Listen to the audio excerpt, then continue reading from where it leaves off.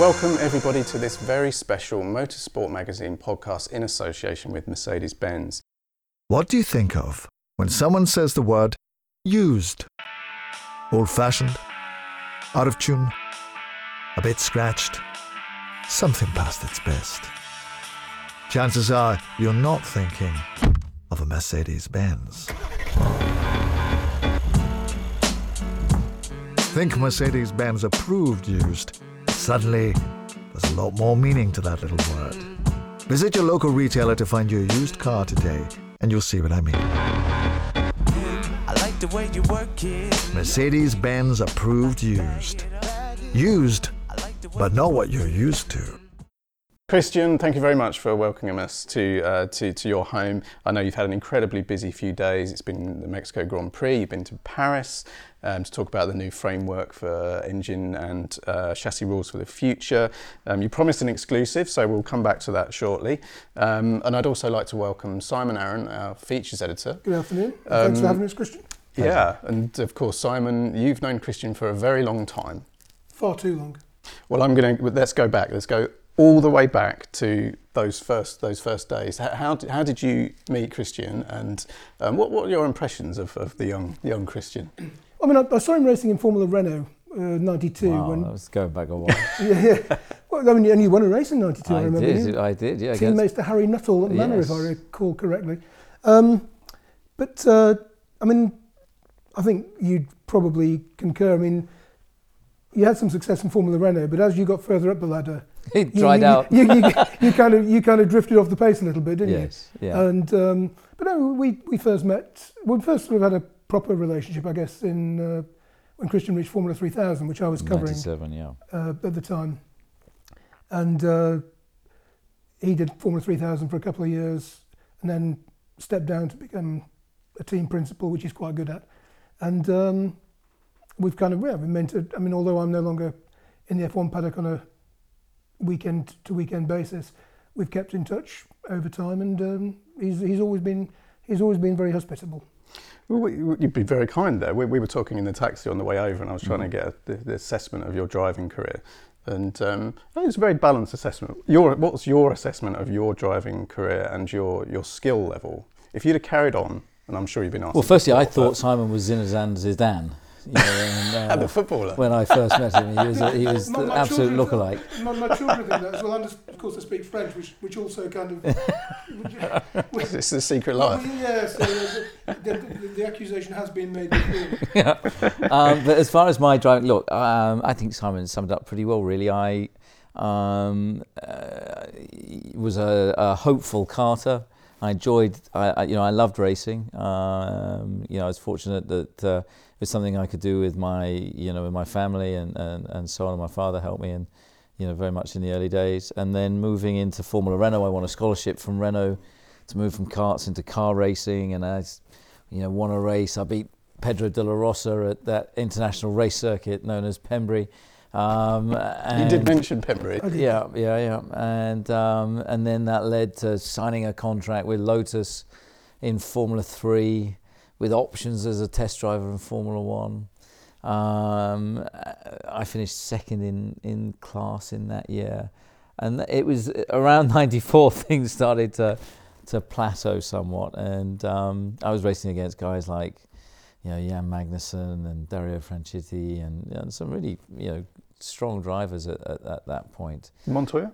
Montoya came a little later on in Formula 3000, Tom Christensen and Nick Heidfeld and Stefan Sarazan, some really talented guys around at that point. But the higher I went, the harder it became, and I didn't have the budgets as well, and that's really where I fell into team management almost by mistake, because I got a certain amount of money that I'd worked hard to generate with sponsorship and so on.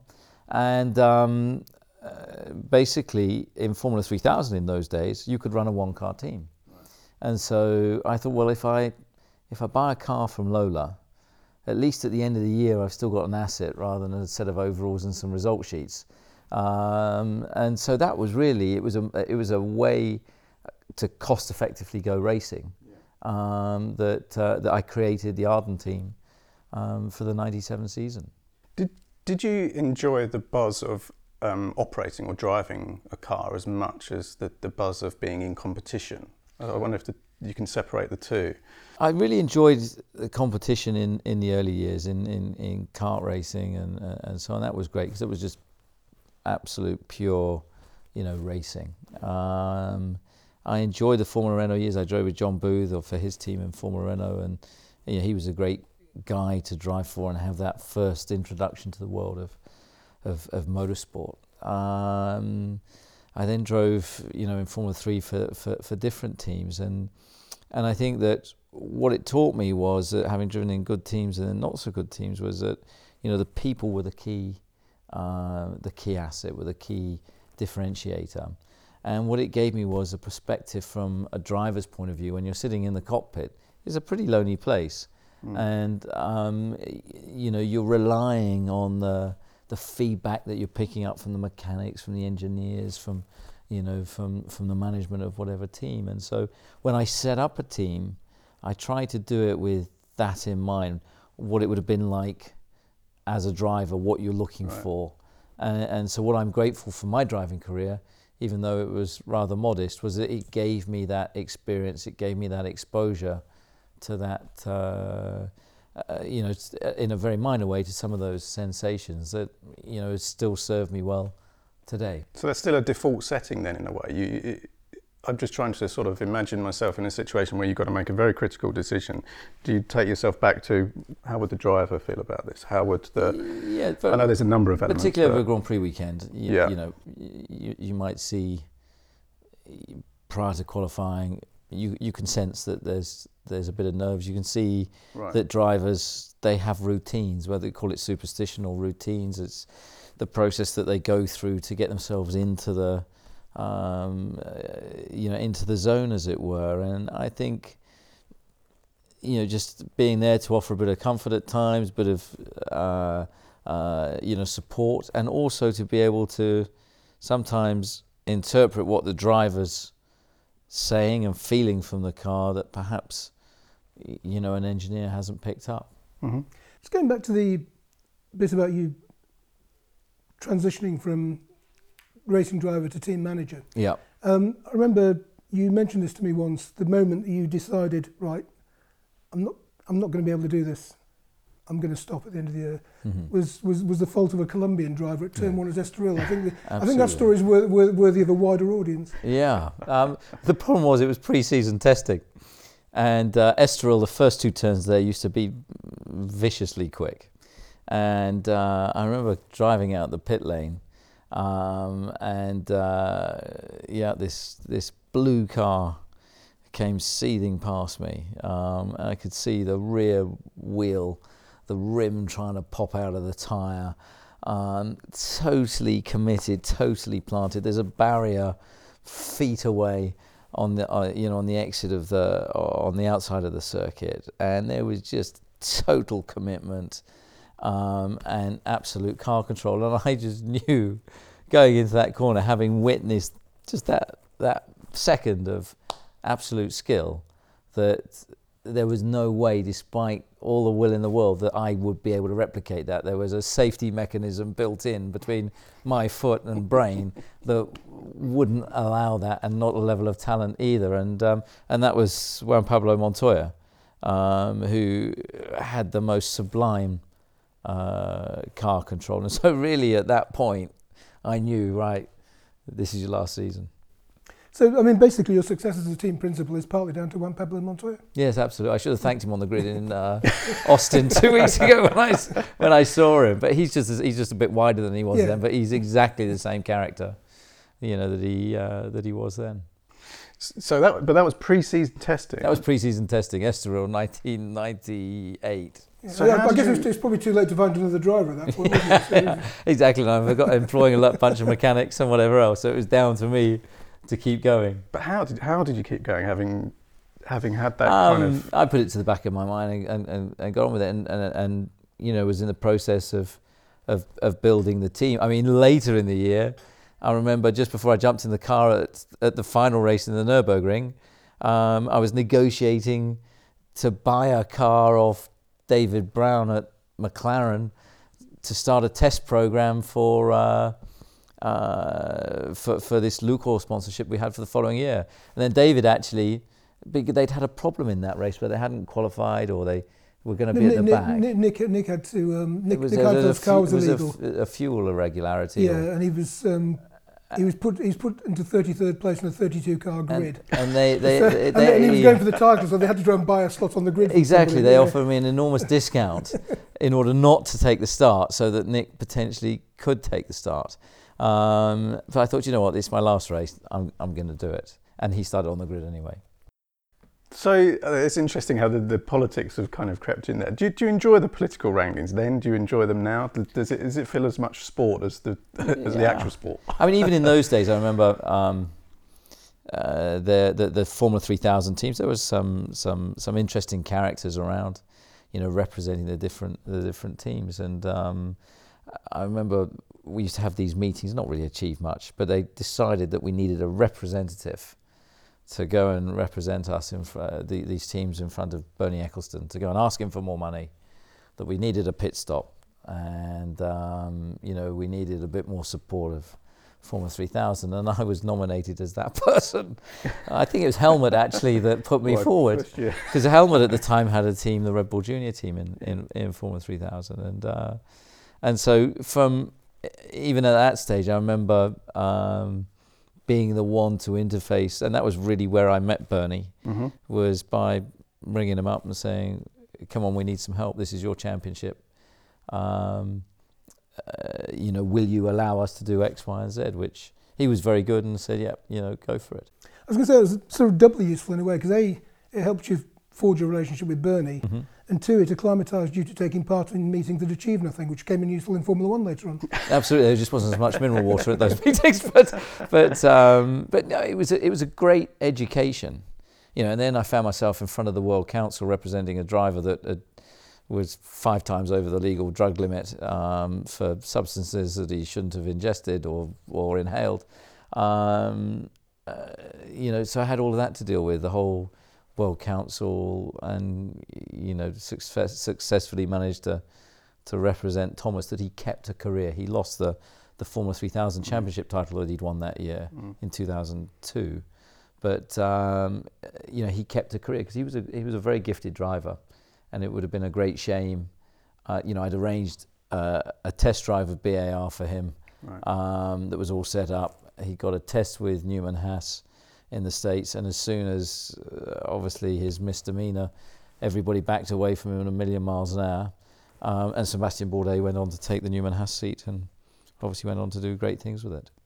At that time, did you have ambitions to take Arden into Formula 1? Certainly in the early time, yeah. I mean, winning the championship in 2002 and then losing it with Thomas. Yeah. Then won it again in 2003 with Bjorn Weirdheim, a Swedish driver. And then won it again very dominantly with Vitantonio Liuzzi in 2004. And it was at that point, and having built a relationship with Bernie and so on, that he was encouraging me, come on, you've got to get involved. I want to get rid of Eddie Jordan. He's driving me mad. Help me find a solution, or I'll help you find a solution. And so initially I started to have discussions about Jordan Grand Prix. I got an investor from Hutchinson Whampoa, and we started to do the due diligence at the end of in the autumn of 2004 on Jordan Grand Prix. But it just became a more and more, in typical Eddie way, complicated deal. And then actually, Helmut Marko approached me and said, well, actually, Red Bull, we're considering looking at a team as well. Where have you got to with Jordan? And that was really where the discussion, kicked off from. I'd known Helmut from 97 when I first travelled to Graz to buy a race trailer off him. And I always had a good relationship with him. And then I was running his junior driver, Liuzzi. Who he'd done a typical Helmut deal. He paid me half price for the deal. And I said, well, okay, I'll take him, but you got to pay me, I forget what the number, I think it was about 15 or 20,000 euros per race win. Well, Tonio went on to win, I think, 9 out of the 10 races that year. So it worked out. You can't tell him to stop winning. It worked out. It worked out okay. So initially there was a look-see with Arden and the Jordan team, but as I say, that deal became too complicated. But then suddenly, Red Bull had a look at it as well. I went out to see Dietrich in the autumn of 2004, and he had a concept of an American team at that time, and he explored. He had a little look at Jordan, but then, having already been involved at Jaguar as a sponsor, and with Jaguar suddenly announcing they were going to withdraw, Red Bull became the obvious, buyer of the Jaguar team. Yeah. In between times, as well as, after buying a trailer from Helmut, yeah. The two of you actually collaborated very closely at the end of '99, didn't you? Because you both had Formula 3000 teams that had sponsors and drivers, etc. But neither of you had qualified amongst the top 15 teams to take part in the following year's championship.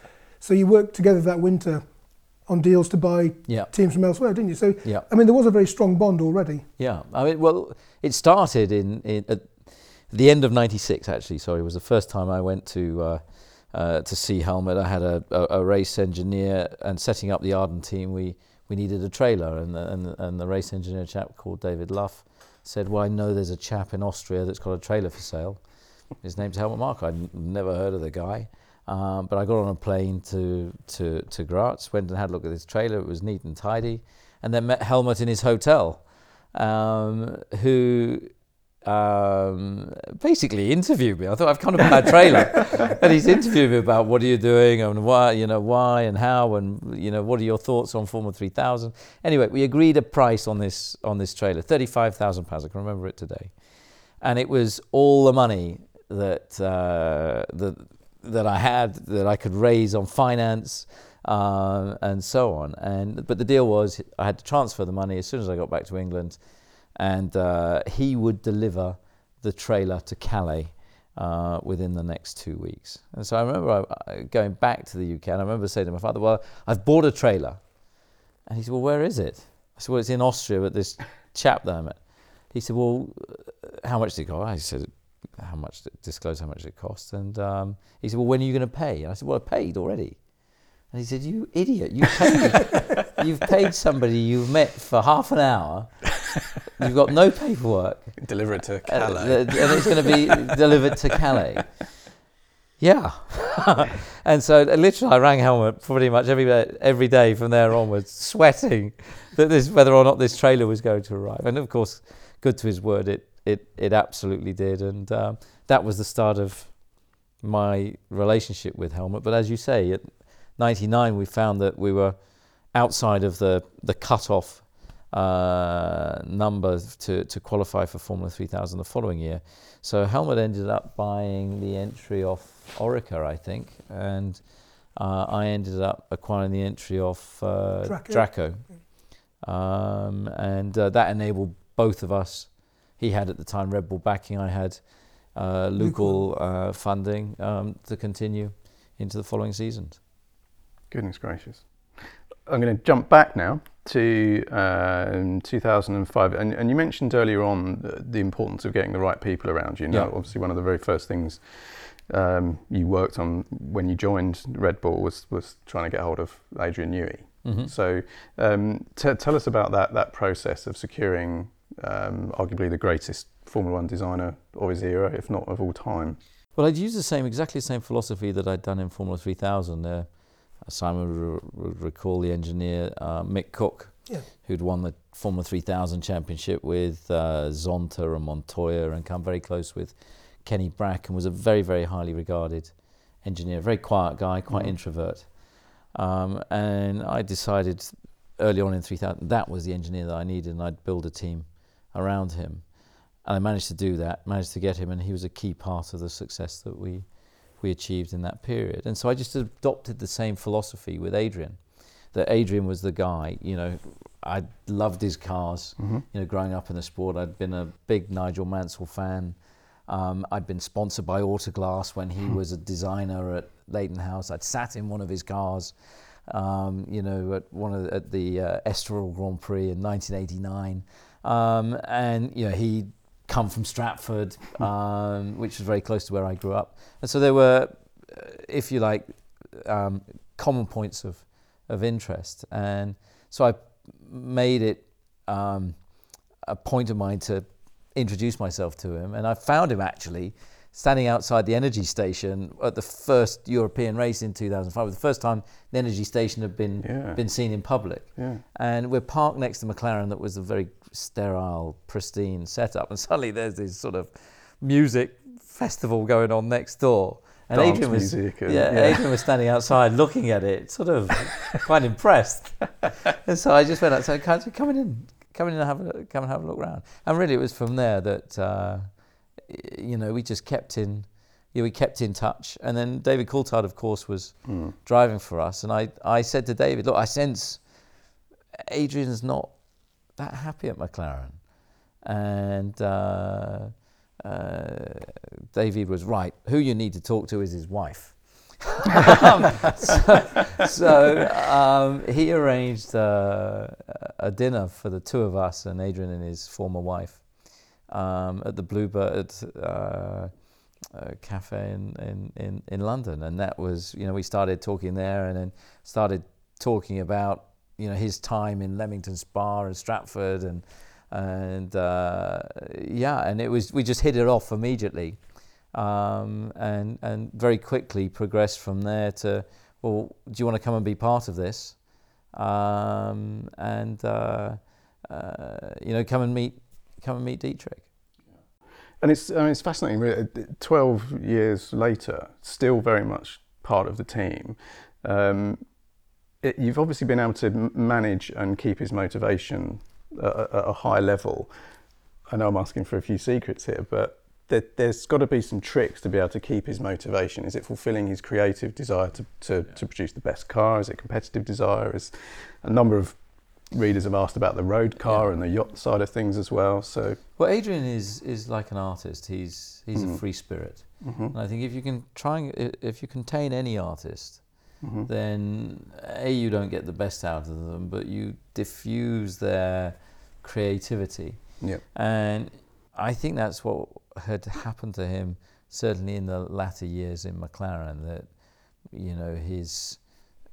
he'd lost his mojo there, and his creativity was being stifled. And so really what I've tried to do with Adrian, working with him, is just create an environment that gives him freedom and that he doesn't feel stifled, and that way he's been able to express himself the best way possible. And obviously in latter years that's involved doing road cars, or his own driving, or crashing on ski slopes.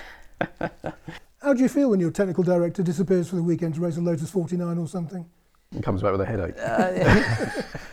Look, Adrian, the great thing about Adrian, he's so passionate about motor racing. He's just been to Zhuhai with his son in a sports car race.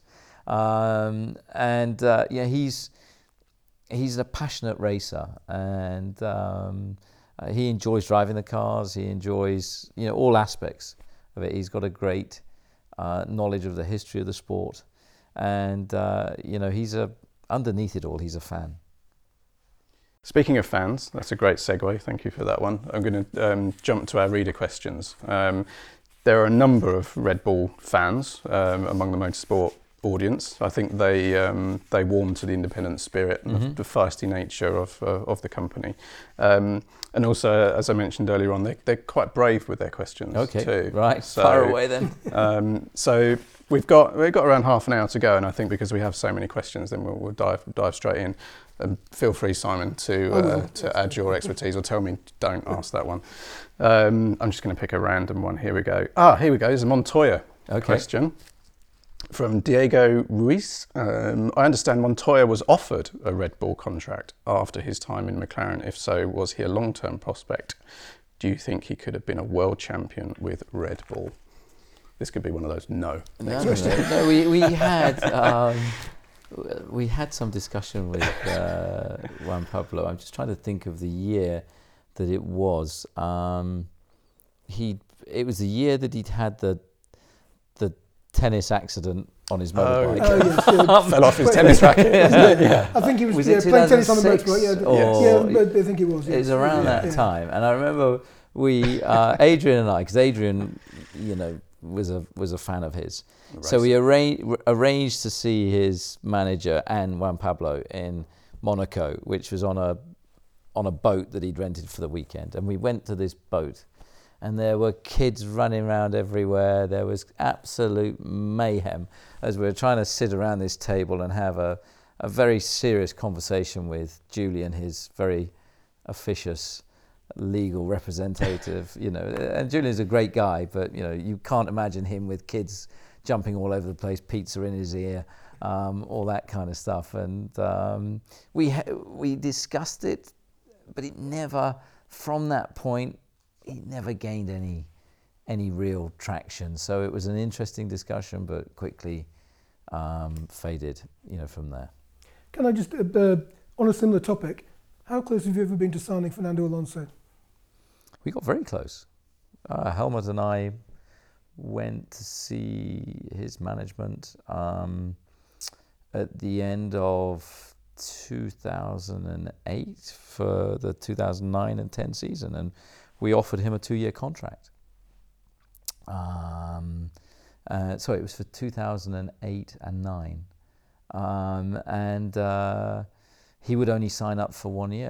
And we said, look, Red Bull's position was, and it was Mr. Matashitz's position, it was a 2-year deal or nothing. And he wouldn't commit to that. And that, we thought he had a Ferrari contract very clearly for 2009. What was slightly weird about that was that Flavio was involved as well, but he was trying to get him for the Renault team that he was managing at the time. And in the end, he ended up driving for Renault for 2 years. Yeah. But halfway through 2009, I had an approach to say, could he join the team mid-season because they felt he could win the championship in that car.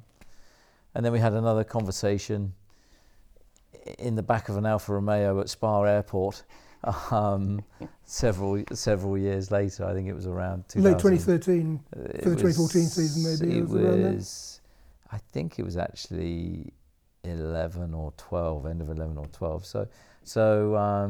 But it never really. The most serious discussion was the first one, and then it missed its chance.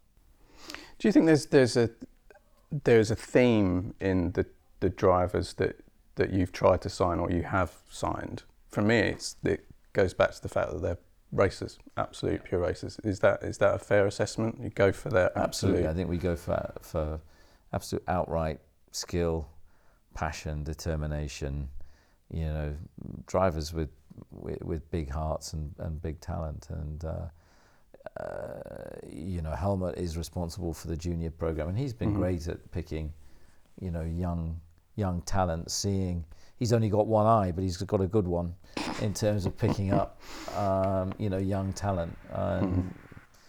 Verstappen, Vettel, Ricciardo, Sainz are all, current products of that.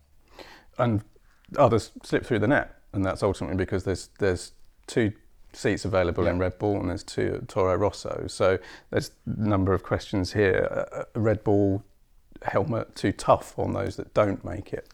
I think Formula One's a really tough environment, and without Red Bull, these guys would never have had the chance. So on one hand, you can argue it's tough, but on the other hand, if they're not cut out to deal with that pressure, they'll never cope with the pressure that surrounds them in a top flight Formula One team. So it's tough love in many respects. Brings me, it's a question about Liuzzi actually, who for all intents and purposes seemed to be in his karting career another level. Phenomenal. Absolutely another level. What happened there? Where did that, he didn't lose the talent, but something... I'd be interested in Simon's evaluation of this. I mean, I ran him that year in Formula 3000, 2004. He was totally dominant, but you had to, he was very Italian. You had to love him and make him feel special. And he was a lazy little bugger underneath it. And when he got the opportunity in Formula One, I never felt that he fully committed himself. Right. And he was a wonderfully gifted driver. But I remember in the Formula 3000, he had a very specific braking technique, and we had to run very small master cylinders to give him the feel. Okay. I think when he came into the carbon brakes of Formula One, he never totally mastered that. Yeah, I mean, I always had the impression that he had massive natural ability. But when you got up here and you had to combine that with a more dedicated work ethic, and the way he said, like a Vettel, who's got that massive natural ability, but also spends all his spare time reading telemetry traces. And he just didn't have that. I remember you telling me, you might be able to confirm, I'm pretty sure you did, that he either didn't turn up for a scheduled F1 test at Silverstone, or he turned up late because he was busy having a new sofa delivered to his new flat in Hemel Hempstead or something. And priorities.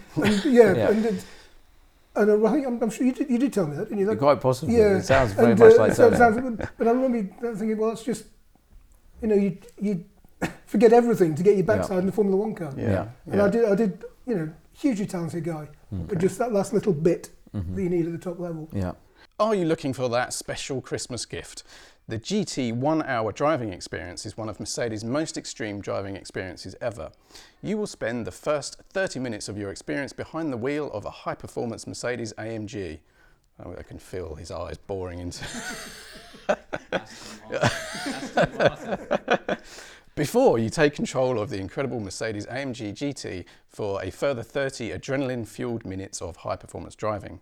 To book, please call 0370 400 4000 and quote GT 1 hour driving experience Christmas offer.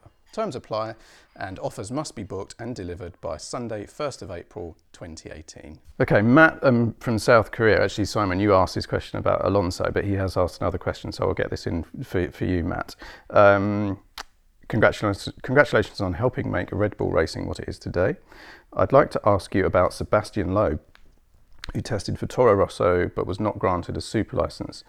Did you see any indications of how he performed? Well, he tested for us in Barcelona as well. Again, I'm trying to think which year. It was around 2007 or 8. End of 2008, and the plan was to put him in the Abu Dhabi Grand Prix in 2009. Yeah, if memory serves. And then that came very close to happening. I mean, 2008, considering the difference that there was in discipline from jumping out of a rally car into a Formula 1 car, and again, he'd got that application of a champion. Right. The depth that he went into in his preparation just for that one test that he did for Red Bull Racing was truly impressive. Yeah. And he acquitted himself very, very well, which was what created the interest for the following year. But a very, very accomplished driver. Yeah. I mean, I was at that test, and it was quite interesting because standing trackside, Loeb looked like most of the others, and Adrian Sutil and one or two others looked like rally drivers. Yeah. and Loeb was much neater and tidier than some of the other guys. I think he was about a second and a half off, or something like that. But given the circumstances, it was very respectable. Yeah. Okay. 3 readers have asked similar questions. I need to name check them. Elias Overbosch, Newman Mithani, and there's another one which I'll find in a second. I'll ask it from Elias's perspective. Red Bull has been having a trend of starting off a season on the back foot, but rapidly developing throughout to eventually close up with the leaders towards the end of the season. It's very, very timely, I think, actually, with Max's recent win. I'd like to ask, what measures have Red Bull taken to prepare the car to match Mercedes and Ferrari right from the get-go, considering how close the car is this year already? I think there's 2 questions in there. I can understand where he's going. I think, a couple of seasons, 11 and 13, we've been competitive from the beginning of the year. But generally, the trend over the last, certainly 6-7 years, has been the second half of the year has been more competitive for us. The beginning of this year, we had correlation issues between our simulation tools, which are primarily the wind tunnel and CFD, that the two weren't giving the kind of results that we'd become accustomed to relying in. And it took a little while to understand that and unpick that. But once that was done, there was a clear direction that was locked onto. And then really from Barcelona race onwards, there was, steps, but we not only got to move forward, we got to close the ground to the opponents as well. So the second part of the question going into next year, what we're trying to do is to bring that process, forward slightly, albeit a week. Yeah. But that week will hopefully give us the ability to arrive at the first test, better prepared. Right. Kevin Joyce, thank you. You asked the same question there, and thank you for answering the 3 questions in one there. I'm going to have to go for a lucky dip because we've got so many here. There's a few questions on Max. Let's ask Boomerang. It's definitely not his real name. Is he from Australia? Not sure. I think so. In one occasion, you said that Max has to build the team around him. Unless I misheard it, please accept my apology. Are you suggesting that Daniel is leaving the team in 2018? No, not at all. What actually I'm referring to is that, within his engineering group, with the people that he's working with, in the same way that that Daniel is on his side of the garage, is to have that confidence in the people that are around you, and obviously to make his feedback very clear in terms of what he wants from the car. Now, fortunately, the way the two drivers drive the car is very similar. Right. Their setups are very similar, so it's not like as a team we have a left or right to choose. What works for one, 99% of the time works for the other in terms of how we've progressed the car. And I feel that Max and Daniel represent our best ever pairing in Formula One, and I think are currently probably the best driver pairing on the grid. And so it's and certainly my priority to try and make sure we retain that at least until 2020. So just as the subject of Max has just come up, and it's still reasonably topical, Austin only having been 10 or 11 days ago as we speak. Track limits. Now, I'm partial to a spot of good motor racing, which is why I still love Formula Ford. That move that Max pulled last lap, he was on the curbs, but so were most other drivers on most other laps. I can understand why you were frustrated. It cost you a podium. It took the edge, if you like, of what had been a fantastic drive. What can we do? I mean, where do you stand on that particular incident, and what can we do to come up with a system that actually nails once and for all what is acceptable and what isn't? Well, I think the frustration with that particular incident, if you look at it in isolation, yes, he was off track, but all weekend cars have been running off track. All the time. And indeed, Bottas had been fighting with Daniel. He'd run off track at turn 1, come down ahead of him and retained his position into turn 2 and was able to defend it. So my frustration with the way that was handled was that it was inconsistent. Now, I had that debate after the race and had some constructive discussion with both the stewards and the technical delegate. And what it came down to were 2 things. One, I think the rule is badly written in terms of that you're putting too much pressure on the stewards to say this is an advantage and on this occasion it isn't an advantage. It's not like in another sport where over the white line is out, or there's not a binary position on it. So that rapidly moved to, well, look, we've encouraged these drivers to race. We've told them, since the beginning of the year, we want close quarter racing. That's what the fans love. That's what Formula One's about. Use what you like on the circuit, and then we're starting to penalise them. If you don't want the drivers to use those bits of the circuit, whether it's inside or outside, put a curb there, or a gravel trap, or a runoff area.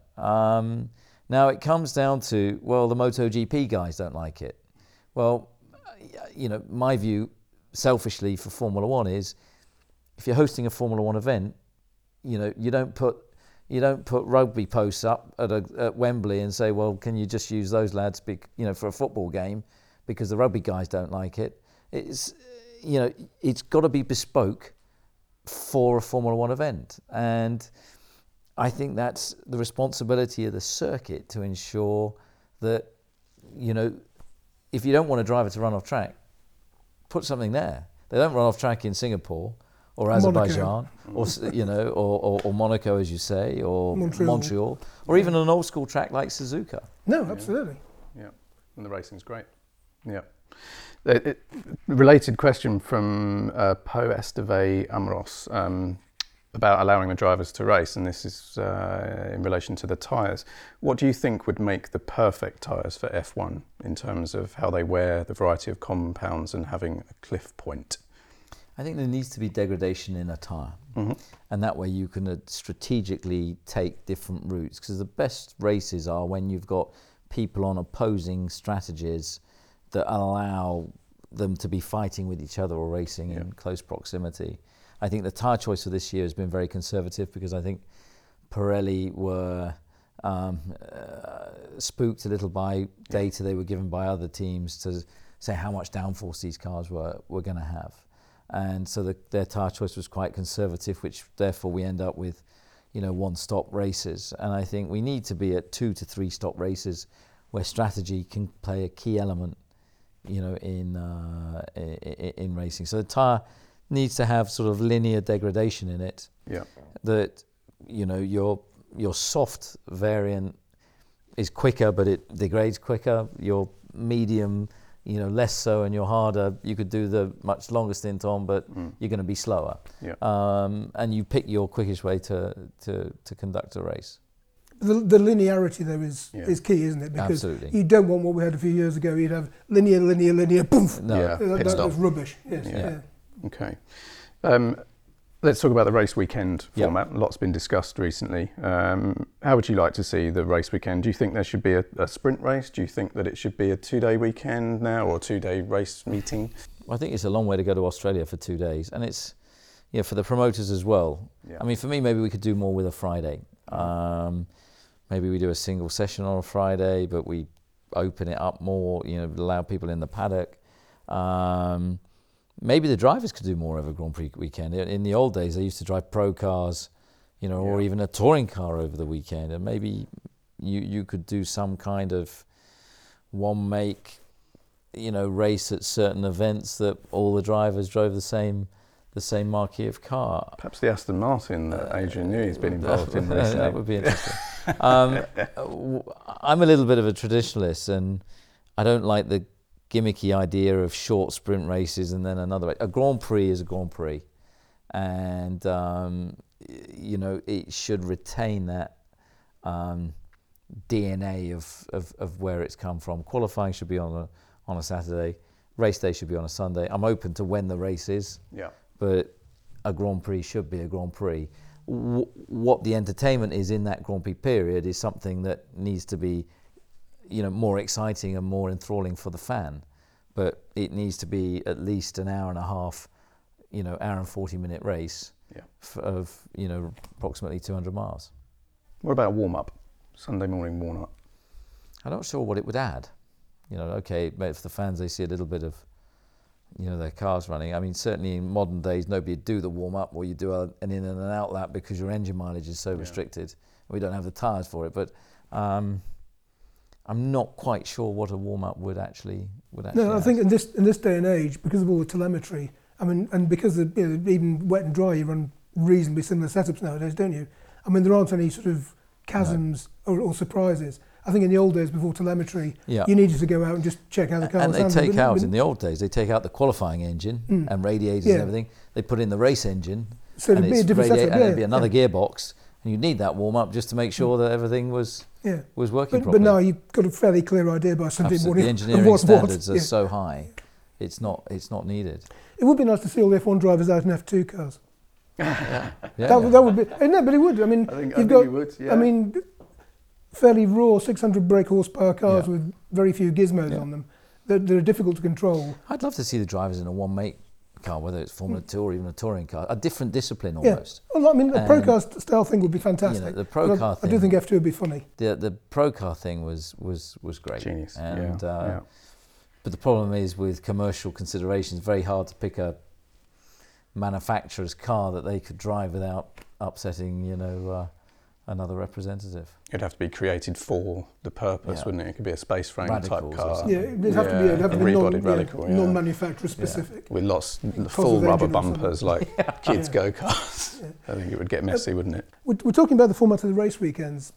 As we sit here, 24 hours since the FIA announced a vague framework for the future engine regulations. And you promised an exclusive. And you did promise an exclusive. Okay. So what, Christian Horner, is your take on the future Formula One engine regulations? Well, look, I think I came back from a meeting in Paris yesterday, and I must admit I was very encouraged by what I saw. For once, FOM and FIA were absolutely aligned in what their vision of an engine is for the future. And I think really encouraging for me wasn't so much the specification, because I'd have loved it to have been a V10 or V12 or some high-screaming, normally aspirated engine. Maybe like Simon, I'm a bit of a dinosaur like that, but I accept that, okay, you know, we live in a modern world, so a V6 turbo engine is what has been elected. Now, where they've put a key amount of focus is on several factors. One is on the sound, that the sound has got to come back into Formula One. That it's part of its heritage, its makeup. Then the other elements that they've really, from an independent team such as Red Bull, that's totally encouraging, is they want to ensure that as a customer you get absolute parity, not just on product but on electronics as well. So electrical settings will have to be almost homologated, so that the FIA can turn around to the public and say, like for like, that engine is exactly the same in that car as it is in the works car. Yeah. Then the actual regulations that they're looking at, I think are positive in that it's boxing things in to the point that there'll be large elements of standardization on certain components like turbos and perhaps prescriptive design as well of bottom end. So there's going to be less variance between engine manufacturers. What we have at the moment is too big a spread, and it puts too much pressure on the chassis side of things. And I think the FIA basically looked at the engine and thought, one, it costs too much, two, it's not delivering from an acoustic point of view, and three, that it's too much of a performance differentiator between the best and the worst. And I think they've looked at really narrowing that gap so that as an entrant, your biggest or your bigger influence will be on chassis. Now, obviously, there's a few engine or works teams, shall we say, that perhaps weren't as happy with that outlay because they think that's dumbing down one of the key elements of Formula One. But I think, the drivers are of the biggest importance. The teams secondary, or the chassis secondary to that, and the engine tertiary to that. Yeah. Okay. Related question then. What would be the maximum grid? What would you like to? How many cars would you like to see in Formula One? And do you think the new framework for the rules will encourage or enable more teams? I would like to see probably 24 cars on the grid. Mm-hmm. I'd like to see an independent team be able to run a year-old car, to buy a car, because for me it's total madness that you need to have 300 people minimum. It's almost unethical to run a Grand Prix team. Why discarded?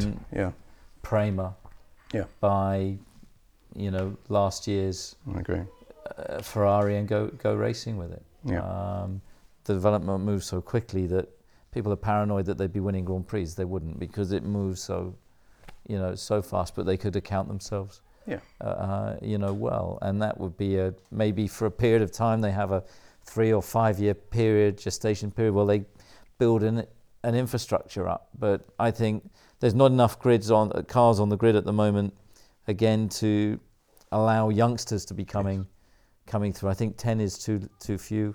12 feels about the right number. I mean, you've obviously got sort of a close eye on young drivers with the Red Bull junior program, and it must be very frustrating sometimes, the lack of running you can give these guys. Well, it's impossible. I mean, we just can't give them mileage. And it's such a risk when we do give them mileage, because the race drivers need that, because they get so little practice time anyway. So that's where we've obviously, as an organisation, invested significantly in simulation tools. And so actually the simulator now it's a lot cheaper if they crash it. Yes. And they've got to a level where we're really able to see a driver's ability, within those simulators. So there's a quick fire question round now, Christian, Okay. for you. This is from our reader. His name is Rainier, I think. I hope I've got that right. Not a question really. I now own and drive one of the Alan Docking F3 cars from 1995.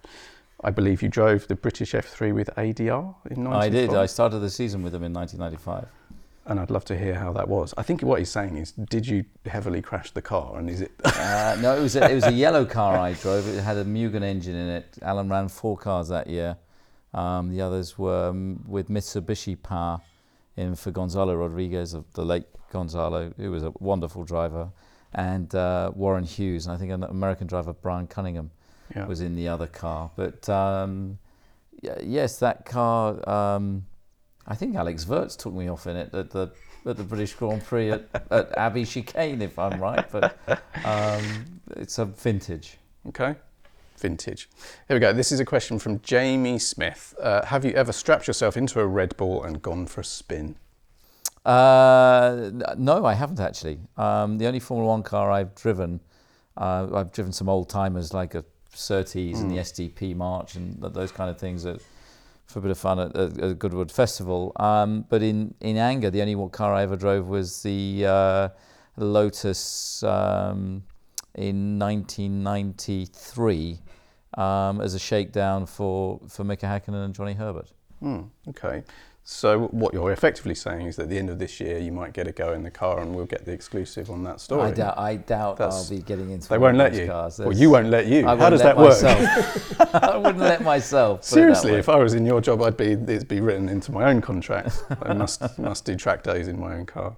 Okay, quick fire stuff as well. Now we have it's the second question from Newman Mithani. Mr. Horner, what do you admire in the operations of other teams? Fellow team principals? You need not mention the teams and principals by name.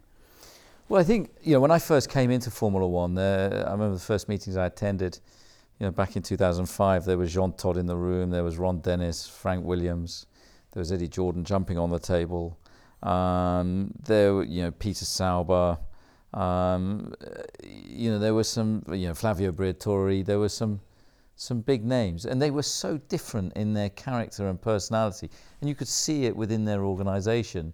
Now if I look around the room, it all looks very vanilla, it all looks management groups and teams and so on, whereas certainly in those days the character, Ron Dennis was passionate, even if it wasn't right, something that was right for McLaren, he was very passionate about Formula One. Flavio thought all engineers were criminals, and spent far too much money. It was all about the show.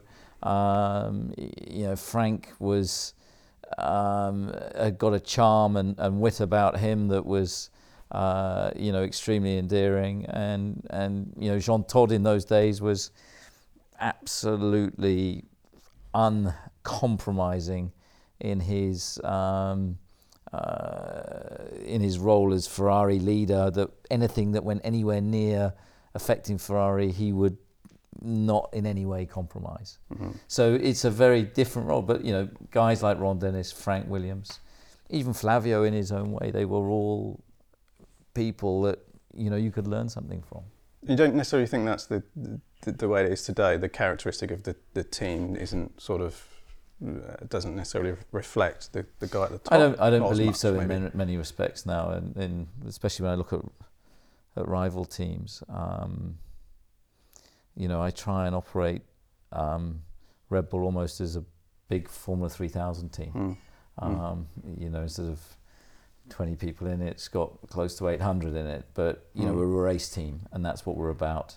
And our focus is on winning races and trying to be as competitive as possible. I do. If I can just interject to that point, I do like the fact that Red Bull, to win Grand Prix, you don't need a large building with a big lake full of swans outside and glass everywhere. And glass everywhere. I mean, you guys, that's still the same building that was Paul Stewart Racing. I know it's expanded a bit. And there's a few people in there that were still Paul Stewart Racing as well. But basically it's been run from an industrial estate in Milton Keynes, and the only its only purpose is to design successful racing cars. Yeah. And there's no artifice when you come to the factory. Yes. It's you don't see anything there that's kind of there's no pretense or unnecessary flamboyance. It's just a very workmanlike and efficient racing car factory, which I really like. Apart from we call it a campus these days. Oh, we call it campus. Yes, it is bigger than it was.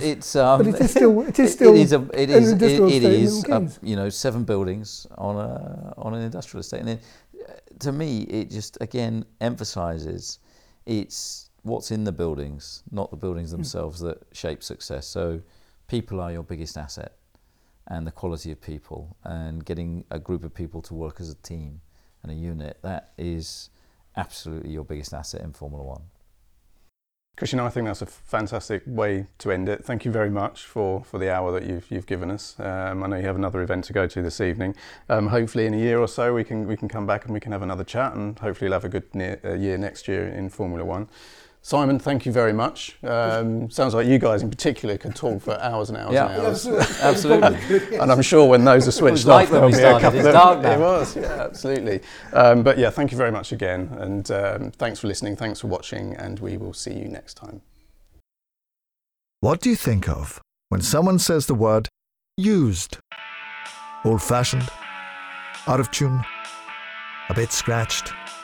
Something past its best? Chances are you're not thinking of a Mercedes-Benz.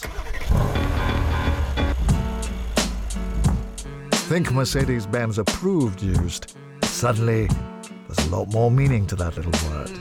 Visit your local retailer to find your used car today, and you'll see what I mean. I like the way you work it. Mercedes-Benz approved used. Used, but not what you're used to.